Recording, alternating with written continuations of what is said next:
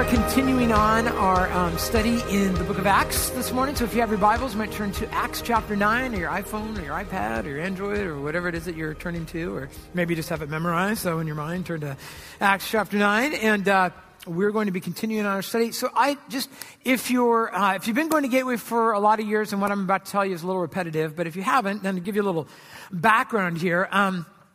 So I became a Christ follower, a Christian as a freshman in high school, and years afterward, when people would find out that I became a Christian, people would just be really shocked and in disbelief, and I never really understood what that was about. I think until I got a little bit older, but when I came to Christ, it felt to me like a fairly natural thing, although looking back now I can see how odd and strange it was. But especially people who knew me when I was in middle school, because I think that was probably maybe the most interesting time of my life before I became a Christian. I lived in Orange County, California, and I went to, not making this up, I went to Starbuck Junior High. And it wasn't Starbucks, it was Starbuck, but it was Starbuck Junior High. And when I was in junior high, if you asked me if I was like a troubled kid, I would say no, I was just creative and curious. That's how I would describe it. And so my life in middle school, I had a friend named Brian, and we were just both very creative and very curious. And so we found lots of creative things to do in middle school. We lived close enough to Tijuana where we could get our hands on a lot of interesting on M80s and quarter sticks and cherry bombs. Anyone have any experience with M80s, quarter? Yeah. So you can, I discovered that you could do interesting things. If you dropped a quarter stick, if you lit it and dropped it in a public toilet and flushed it at just the right moment, you could cause an interesting chain reaction. And some people thought I was a terrible kid, but I just thought I was creative and curious. And one time, Brian and I got our hands on a couple of tubes of super glue, and we went to the vice principal's office, and we went to his desk, and we super glued everything right where it was. And he thought we were terrible kids, but we just thought we were creative. We thought that was creative. One time in middle school, we were in the art class, they'd made toothpick sculptures. Anyone ever do that? And we were kind of wondering, I wonder how flammable those are. And what we discovered was they were extremely flammable, and so was the part of the school they were right next to. And by the time I was a freshman in high school, this had just kind of become a very, very curious, very creative child. And so when I started high school, I had never been to church, and I had never read the Bible, and we never talked about God in my house. Not ever. I did not understand the gospel. I didn't know what the cross was all about. I didn't know about the grace of God. And then I began high school. And I would tell you back then, I would probably describe it this way.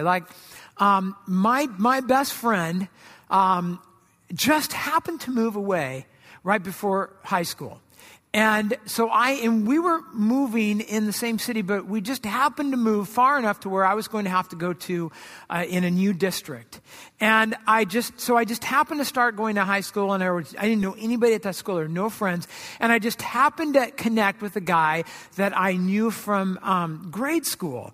And I hadn't seen him for a few years. And he just happened to become a Christian while he was in middle school. And he just happened to have a whole bunch of friends that were Christians. And we just happened to sit together at lunch each day. And they would just happen to, break out their Bibles and have Bible studies. And I would just happen to sit there the whole time. I had no idea what was going on. And one day they just happened to want to do some music, and I just happened to have my guitar, and I didn't know the songs, but I just for some reason happened to think it was okay. I figured out the songs and just began to play with them, and they began to just kind of happened to share the gospel with me. And at the same time that this was going on, there was a guy who just happened to be a good friend of my dad's and was sharing Christ with him. And he just happened to give my dad a book about the gospel. And my dad just happened to decide that he didn't want to have anything to do with it. So he just happened to give it to me. And I just happened to read it, which was really weird because I didn't just happen to do those things. I didn't read anything I didn't have to read, but I did. I just happened to read it. And one night in the middle of the night, I just happened to be in this chapter,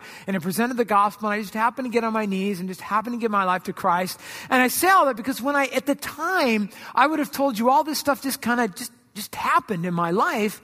But looking back now, I'm like, I had no idea what I was doing. Now, on that night, when I got on my knees and I asked Christ in my life, I had no idea what that meant. I had no idea, really, the ramifications for my life. And all of these things that I just thought happened to, line up at the time. I look back now, and every time I think about it, I'm just, wow.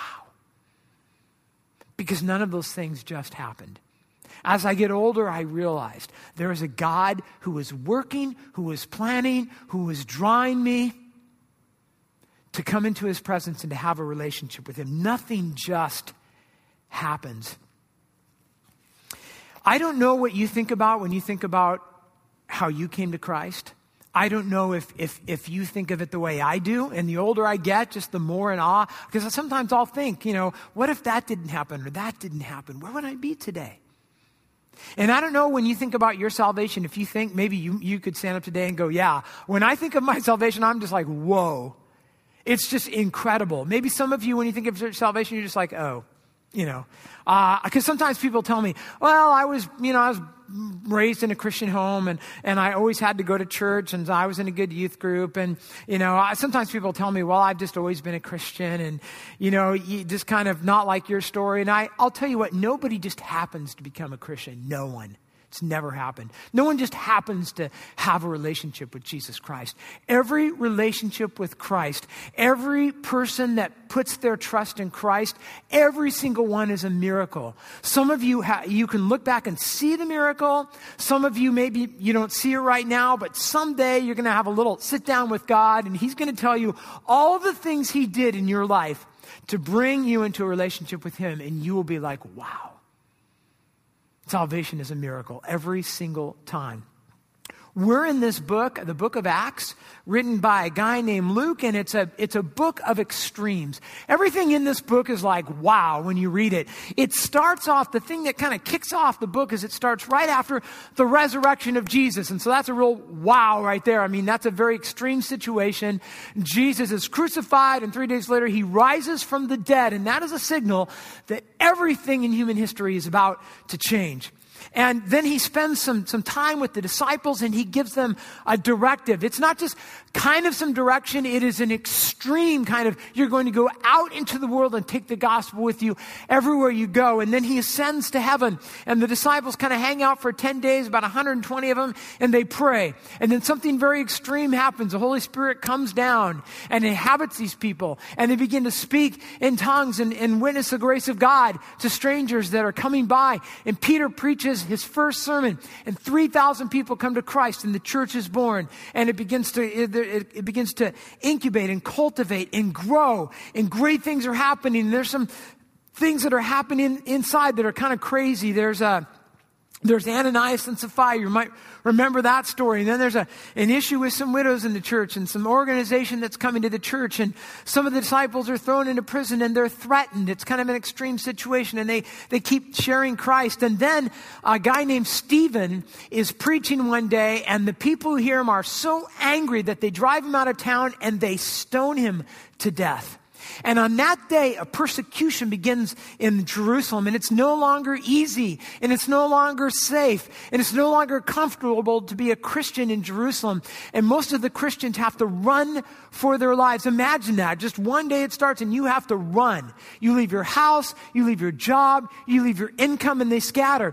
And the enemy was hoping that this would stop Christianity, but in fact, it fanned a flame, and now it's spreading faster, and it's spreading farther than it ever had before. And last week, Pastor Matthias told us about a guy named Philip who is now kind of taking his evangelistic crusade on the road outside of Jerusalem, and he's having a lot of success. And in the middle of all this, there's a guy who's watching it.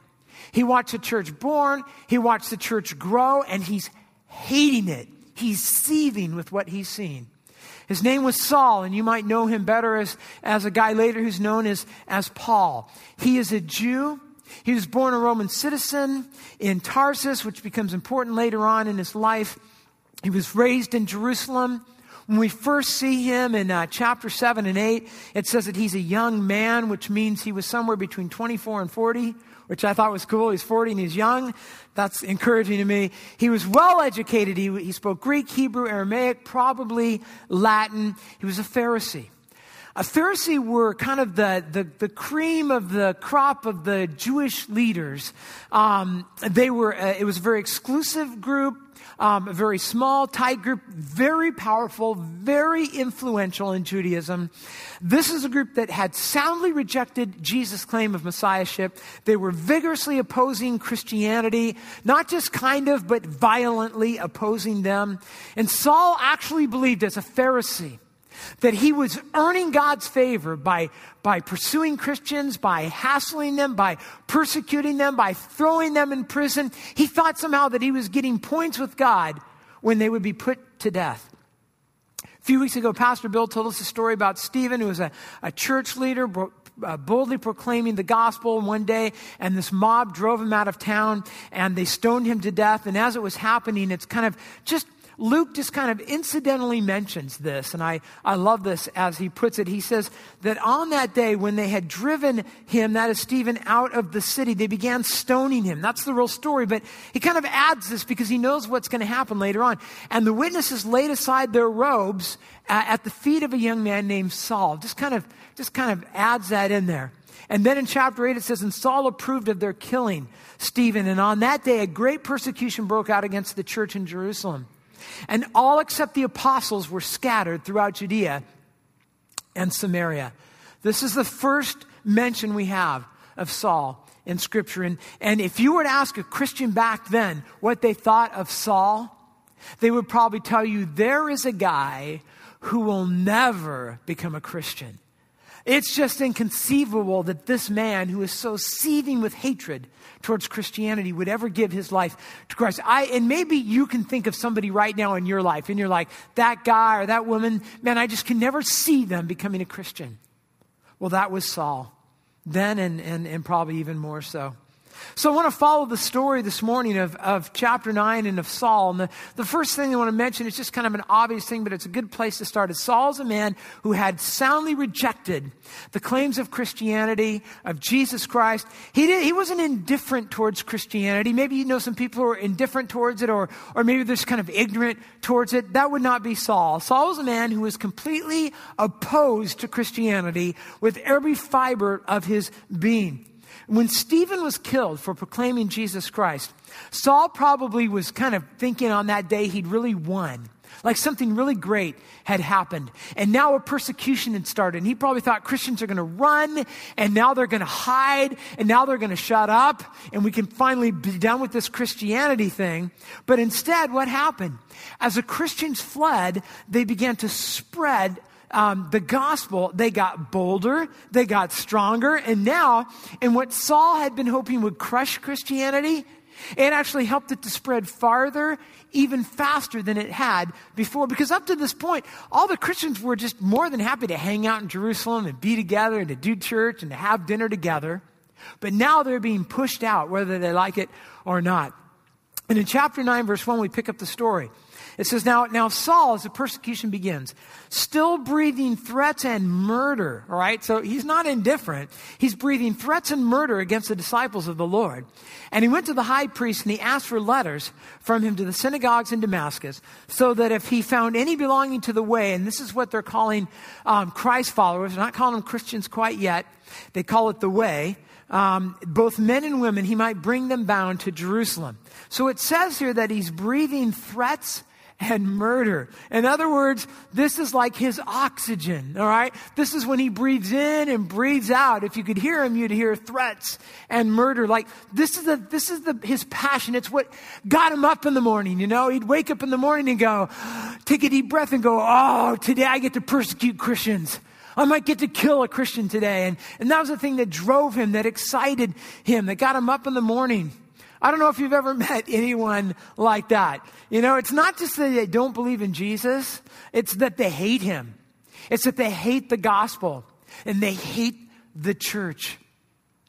I was reading a couple weeks ago a quote from a guy named Christopher Hitchens, and probably one of the loudest voices in our generation against Christianity, an atheist. In fact, he passed away a few months ago of cancer. But when you read Christopher Hitchens, it becomes apparent here was not a guy who was indifferent towards Christianity. In fact, he described Christianity this way. See if this sounds like the voice of an indifferent person. He said it's violent, it's irrational, it's intolerant, it's allied to racism and tribalism and bigotry. It's invested in ignorance and hostile to free inquiry. It's contemptuous of women and it's coercive towards children. Kind of sounds like a guy I talked with a little while back who said to me, he said, see, here's the problem. The thing I hate about Christianity, and as soon as, when somebody starts a conversation like that, you can kind of, where it's going. He's like, the thing I hate about Christianity is I hate grace. I hate that whole Christian thing that you can be a jerk your whole life, and then at the end of your life, you can get scared and give your life to Jesus, and you get to go to heaven. And he said, that's the thing I hate about Christianity. He wasn't indifferent towards Christianity. He wasn't ignorant. He hated it. And that would be Saul. Saul was a Pharisee. Saul believed that a right relationship with God was earned. You only got it if you worked for it, if you worked hard at it. To have a right relationship with God required that you kept all the rules. It required that you performed certain rituals and that you lived in a certain way, talked in a certain way, walked in a certain way, dressed in a certain way, lived in a certain way. And if you did, you might be good enough to have a relationship with God. But if you did, it was because of you. It was because of what you did. And then comes along Christianity. And Christianity says, no, actually, that is not true at all. The way you have a right relationship with God is not through works, it's through grace. Because of what Jesus has done on the cross, he offers you a gift. Your works are like filthy rags. It's like rubbish. That will never please God. When you place your faith in what Jesus did for you, you can receive the free gift of God. And this infuriates Saul. It really makes him angry. Now, this message of Christ's forgiveness has now made its way to Damascus. Damascus is a city about 130 miles north. Some believe it may be the oldest existing city in the world. There was about 10,000 Jews living there at the time. And the fear was that if Christianity made its way to Damascus and caught on fire there, it would just be able to move in every direction unchecked. So Saul's plan is that he's going to take his anti-Christian campaign that's been just focused in Jerusalem, and he's going to take it on the road. Take it 130 miles north, and he's got letters that give him the authority to seek out Christians and infiltrate the church and arrest them, to literally bind them and bring them back to Jerusalem for trial and maybe imprisonment or even worse. Saul's the kind of guy that no one expects to be converted. No one, in fact, believes it so much that when he does, they still don't believe it. Because here's a guy whose opposition to Jesus is personal. He's passionate. It's connected to his self-identity. If he became a Christian, he would lose his power, his privilege, his income, his identity. It would literally be humiliating for him. But none of that really matters when Jesus gets involved in the situation. And Jesus just kind of has a way of sometimes not, he just kind of jumps into things. And when he jumps into things, he just tends to change things. And that's what happens in the story. Paul's traveling the road to Damascus. It's about a 6-day journey by horse. On probably about the 5th or 6th day of the journey, around midday, something happens. Jesus steps in to the situation. In verse 3, it says this: now, as he was traveling with some companions, it happened that as he was approaching Damascus, and suddenly a light from heaven. Now, this is in the middle of the day, so it's got to be pretty bright. It flashed around him, and he fell to the ground.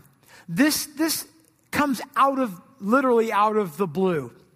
It's really important to understand that this is not happening in response to anything that Saul has done. In fact, he'll write later in the Bible that he was not reaching out to Jesus. His heart was not soft. He had not been inquiring the claims of the gospel. He didn't have a guilty conscience over Stephen. That's not what's happening. It's not like he's getting soft and he's kind of reaching out to Jesus, and now Jesus is like, wow, that's really great, Saul. That's not what happens. He is a hard heart at this point. Jesus is pursuing Saul not out of anything that Saul did, but out of Jesus' sovereign grace and his choice. He steps into this situation, and a light flashes in the heavens. It's the middle of the day, and it's so bright that it leaves Saul blind for 3 days. A lot of people have noted that it's kind of a physical symbolism of a spiritual reality, that he is a blind person. And now this physical situation is going to help him understand that. And he fell to the ground, and he heard a voice saying to him, it says to him, Saul, Saul, why are you persecuting me? And it's important to understand that to a Jew back then, when you would address someone, I kind of almost picture Jesus might have addressed him like, dude, what is your problem? You know, like, why are you doing this? And kind of pointing a finger. But by saying, Saul, Saul, that was a way that you address someone that you had compassion for, someone you loved. It's almost a term of endearment. And so here's Jesus, who Saul has been persecuting. And yet Jesus, as he addresses him, it's a very loving kind of address. It's strange. And when Saul says to him, Lord, who are you? That's not a confession of faith, because when he calls Jesus Lord, he doesn't know who he's talking to yet. All right, Lord is just kind of a respectful term. I think it's just Saul's way of going, I kind of thought I was all that, and now I find myself in a situation in the presence of someone who I think may be more powerful than me, and I think he may be in charge, since I'm now blind and he's speaking to me. And I think it's just kind of his way of going, okay, I'm going to talk nice to you. I don't want to tick you off. You're obviously in charge of the situation. And so he talks to Jesus in a respectful manner. And the irony here is that he's on his way to confront Christians. And instead he is confronted by the Christ of Christianity. The pursuer becomes the pursued. The powerful becomes the overpowered. And Jesus says to him, I am Jesus whom you are persecuting. I love that. See, Saul is not persecuting a religious organization. He's not persecuting a certain religious thought or a doctrine or a theology. Jesus says you are persecuting a person. Later, Saul, who becomes Paul, would describe the church as the body of Christ. This is not an organization.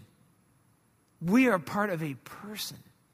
We are part of the body of Jesus Christ. And Jesus says, I take this very personally. A lot of people today love to mock the church and put down the church. Even Christians do it thinking it's cool. You need to think twice before you do that, because Jesus very clearly says, man, this is not an organization. This is my body. This belongs to me. I died for this group of people.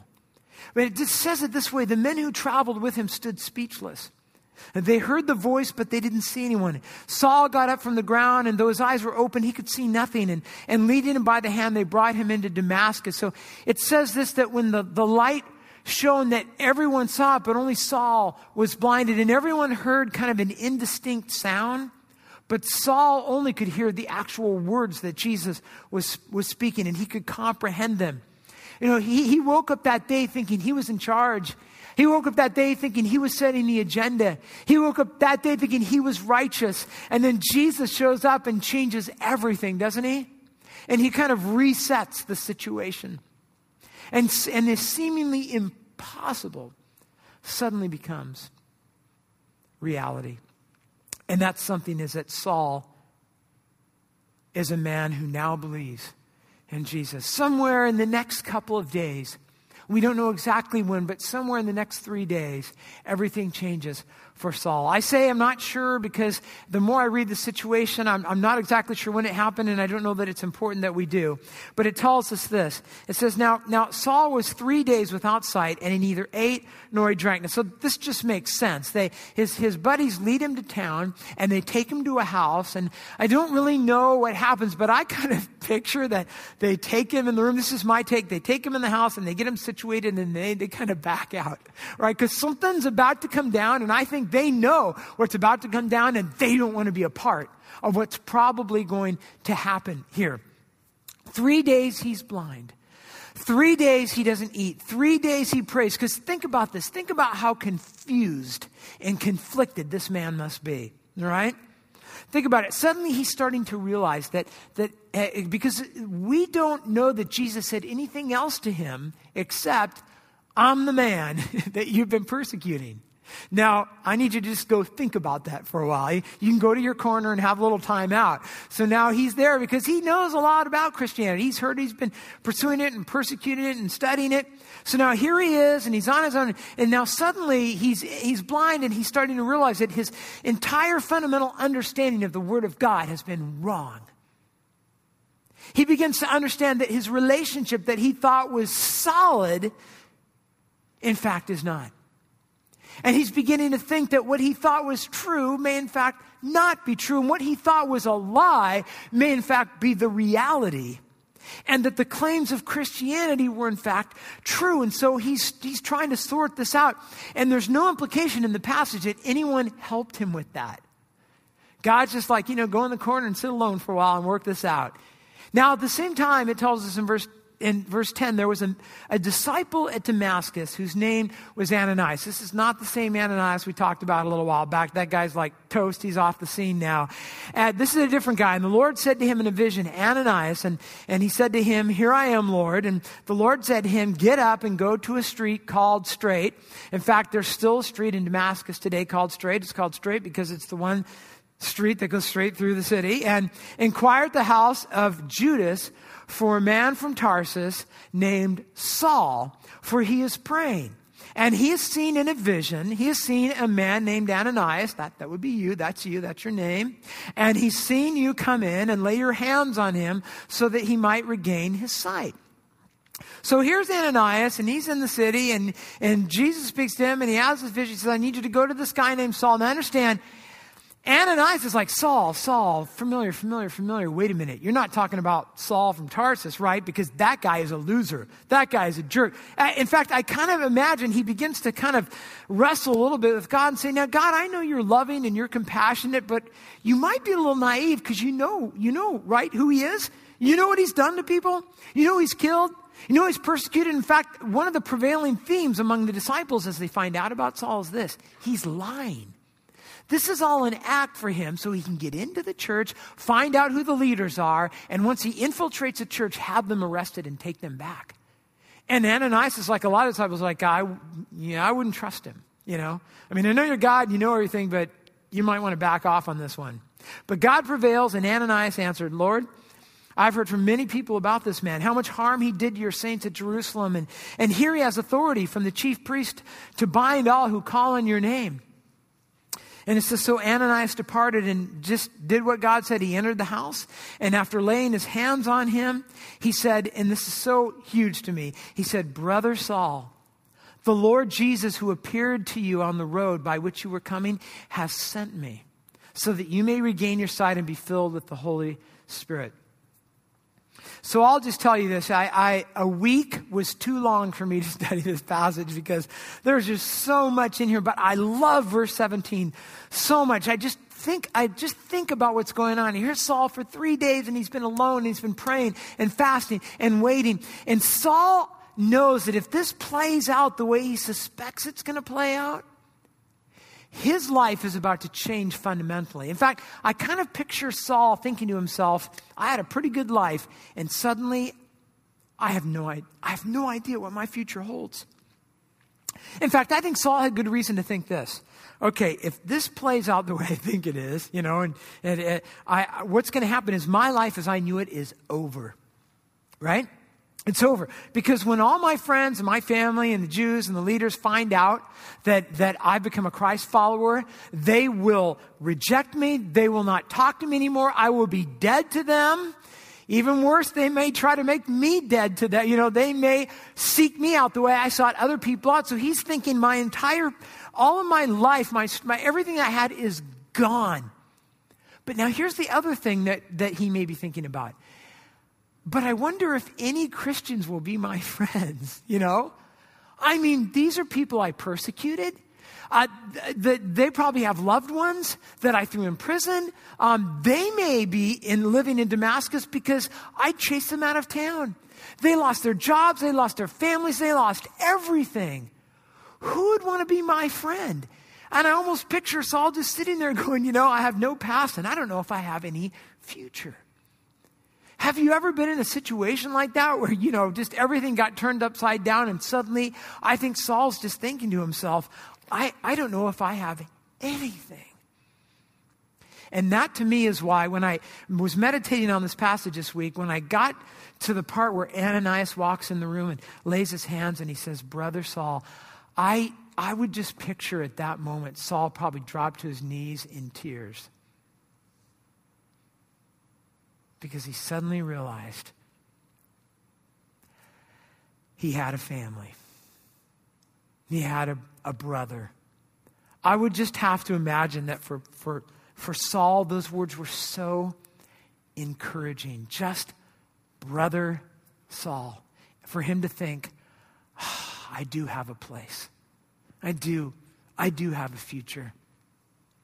It made me think about sometimes how we can come to church on the weekend, how we can walk through the foyer. We could walk right past a Saul, or right past somebody who's hurting, or right past somebody who's confused, somebody who, if we would just walk up and just shake their hand and just say, hey, brother, or hey, sister, how that could just change their day, how that could change their perspective.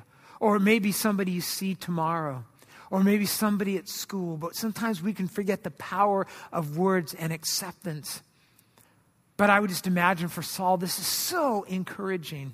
And in verse 18, it says, and immediately there fell from his eyes something like scales, and he regained his sight. In fact, as I read this for you, it's so easy to read these verses and just go, oh yeah, that's really cool, and miss that this is huge. There's just miracle after miracle. Immediately there fell from his eyes something like scales, and he regained his sight. That's pretty huge. And he got up and he was baptized. That's huge. And he took food and he was strengthened. And now for several days he was with the disciples. Okay, so that's pretty big. They're hanging out with him, and at Damascus, and immediately he began to proclaim Jesus in the synagogue, saying he is the Son of God. 3 days after his encounter with Jesus, he's welcomed as a brother, which is amazing enough. He receives back his sight, which is probably an encouragement to him that he's on the right track. He's baptized. He publicly identifies himself with Jesus. And it wasn't like we do baptism. It wasn't like on a weekend in a service where it's just Christians and we come up and turn the hot tub on and the bubbles are going and somebody comes in and it's real safe and it's real easy.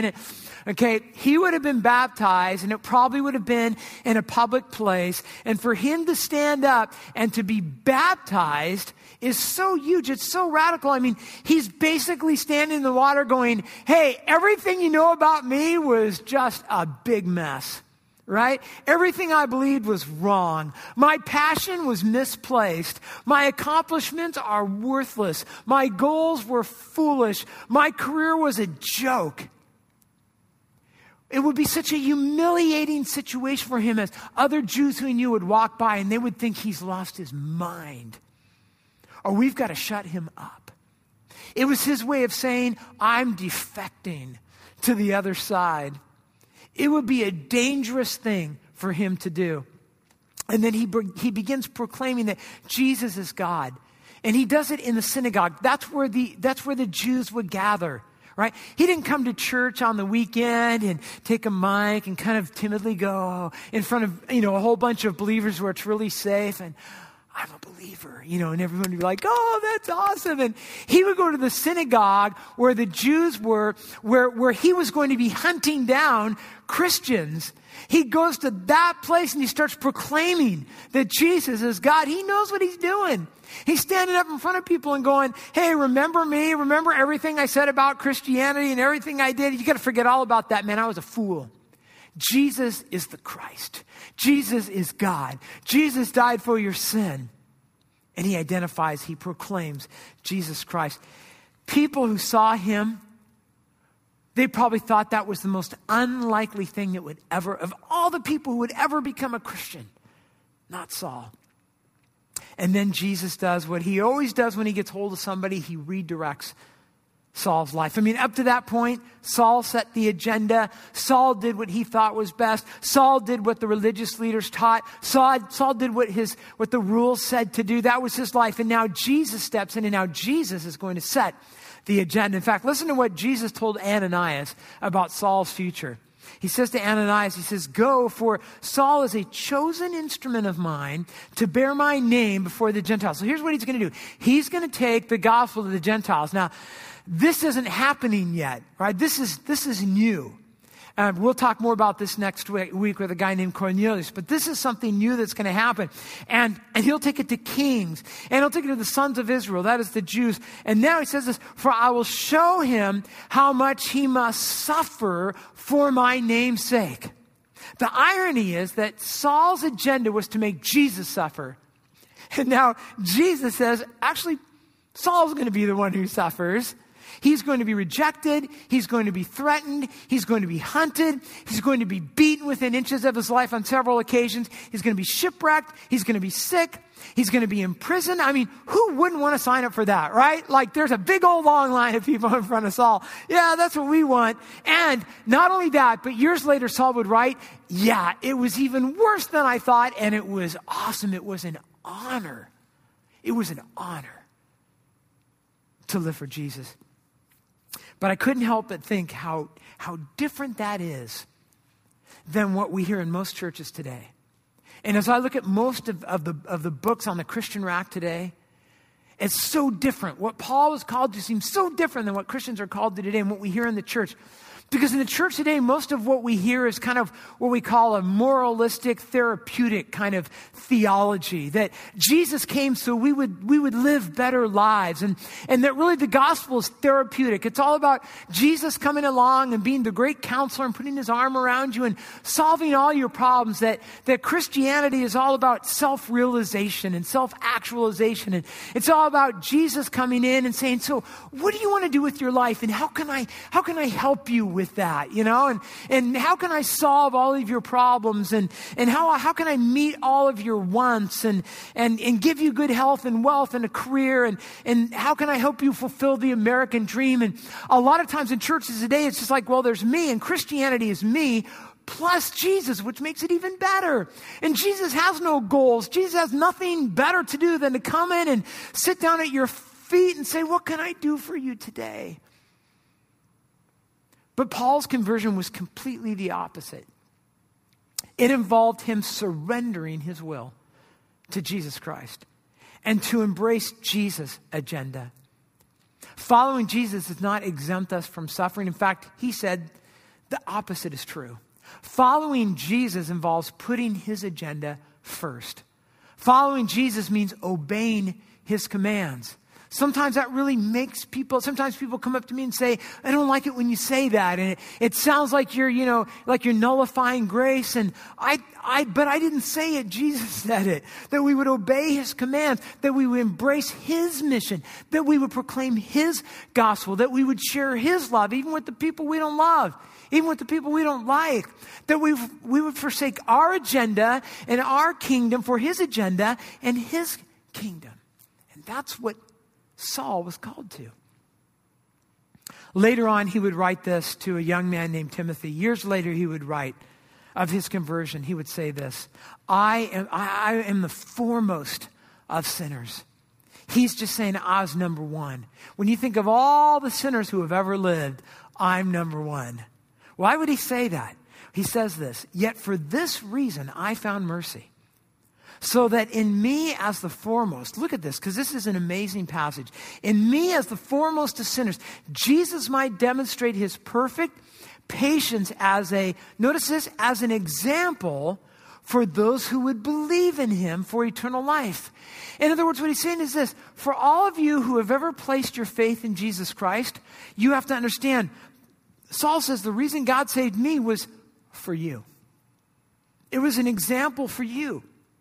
He's just saying this, if God could forgive me, God can forgive you.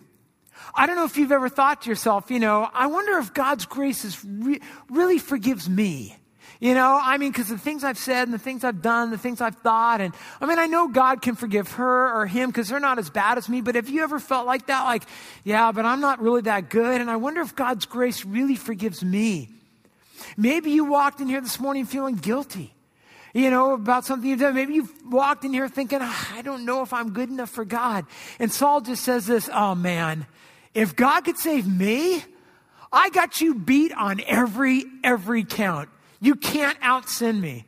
If God forgave me, God can forgive you. If God could be patient with me, that's what he says. If God could be patient with me, God can be patient with you. I think he would just encourage us to understand that the grace of God is bigger than your sin. I thought it might be a good way for us to wrap up this message this morning by taking communion together. Communion is a time when we remember as a body what Jesus did for us. That our ability to talk about the grace of God, to celebrate the forgiveness of God is rooted in an event. In the sacrifice of Christ on the cross. If you have placed your faith, your trust in Jesus Christ as your Savior, I want to invite you today to join us as we take communion together. The men are going to come forward and they're going to pass out the bread and the cup, and I encourage you to take one and to hold them in your hands. And as you do so, a couple things I want to say to you. And the first is this. If you don't get anything else this morning, I want you to understand this. As the guys come forward and you take the bread and you take the cup in your hand. Your ability to do that is the result of a miracle. It's the result of the sovereign work of God in your life. We can look at Saul and say, man, that was crazy. That was a miracle that he could be saved. But this morning, as you take that bread and you take that cup, I hope you understand that you are just as much of a miracle as Saul was, as I am. The guys are going to come forward now. They're going to pass out those elements to you. See, one of the things that we have in common with Saul is the fact that in the same way that he had rejected Jesus, that's something we all have in common. The Bible says all have sinned. All have sinned and all have fallen short of the glory of God. In fact, Saul would later put it this way in the book of Romans chapter 3. He would say this, no one is righteous. That is, no one on their own could have a right standing with God. Not even one person. No one understands. No one seeks for God. He says, because of sin, none of us sought God. All have turned aside. Together they have become worthless. No one does good, not even one. In this passage, Saul brings up something that I have studied and worked through for years, and theologians through the ages have worked through, and that is this idea that no one seeks God, that in our sin, we were all spiritually dead. And in our spiritual death, there was no part of us that sought God. As I read the Bible, what it says is no one seeks God. The question I've pondered over the years is, if no one seeks God, then how does anyone find God? And I think the truth is that none of us here this morning are here because of anything we did. None of us can sit up straight this morning and go, well, the reason I'm here and the reason my neighbor isn't is because I'm a little better, I'm a little better than they were. And I looked for God and I saw. Paul would say that when he came to Christ, it wasn't because he was looking for Jesus. It was because Jesus was looking for him. How does anyone find God when they're not looking for God? I don't really fully understand it because as I read Scripture, I see that everyone has a choice as well. How do we reconcile the free sovereign grace of God and the ability of people to choose God? I don't know. All I know is this. If we have faith in Christ, it's a miracle. It's astounding. It's something that we should be in awe of. See, the Bible tells us that 2,000 years ago, in the same way that God sought out Saul, he sought out us. When Jesus came down to this earth and was born in a body like ours, he did it because he had you in mind and me in mind and Saul in mind. That's why he came here. And that's why he lived here. And that's why he taught and loved and healed. It's why he went to the cross, because he was seeking you. It's why he rose from the dead. It's why he gave the Great Commission. It's why he was ascended to heaven. It's why he sent the Holy Spirit. It's why at some point in your life, not because of what you did, but because of his great mercy, he sought you out and he invaded your life. And again, I know some of you are probably here this morning thinking, yeah, whenever I think of my salvation, it's like, wow. And maybe some of you are here this morning thinking, no, it wasn't that big of a deal. But the truth is, every single one of us who have come to Christ represent a miraculous story. The last thing I want to tell you is this. If God could save Saul, and if God could save you, God can save the people in your life that don't know him yet. That we talk about an oikos at times, right? An oikos is a Greek word, and back in the time of Jesus, time of Paul, they would use this word oikos, and it's a word that described the loving, influential relationships that you would have with people in your life. And studies today tell us that the average American has anywhere from 8 to 15, 16 people in their life with whom we have loving, influential relationships, and the Greeks would have called that your oikos. And all of us have an oikos of people that we love. And chances are there's some people in your oikos that don't know Jesus. And chances are that there might even be a few people in your oikos that as I talked this morning, you kind of thought, that kind of sounds like Saul to me. Because that person that you know, that you love, that you're related to, your mom or your dad or one of your kids or person you're married to or somebody you work with, you might be thinking, yeah, they're a lot like Saul, because I could never, ever, ever imagine them humbling themselves in following Christ. I just can't picture them in the waters of baptism. I absolutely cannot picture them sitting next to me a few months from now taking communion. And I think that Saul would say to you, never, never, never, never count God out. Keep praying, keep hoping, keep investing in them, keep sharing with them. Never, never count God out. There is hope as long as they're alive, because God is powerful and you never know when he's going to step in. Amen? We'll continue that conversation next week as we look at Peter and Cornelius. Well, let me pray for us and then we'll close with the song.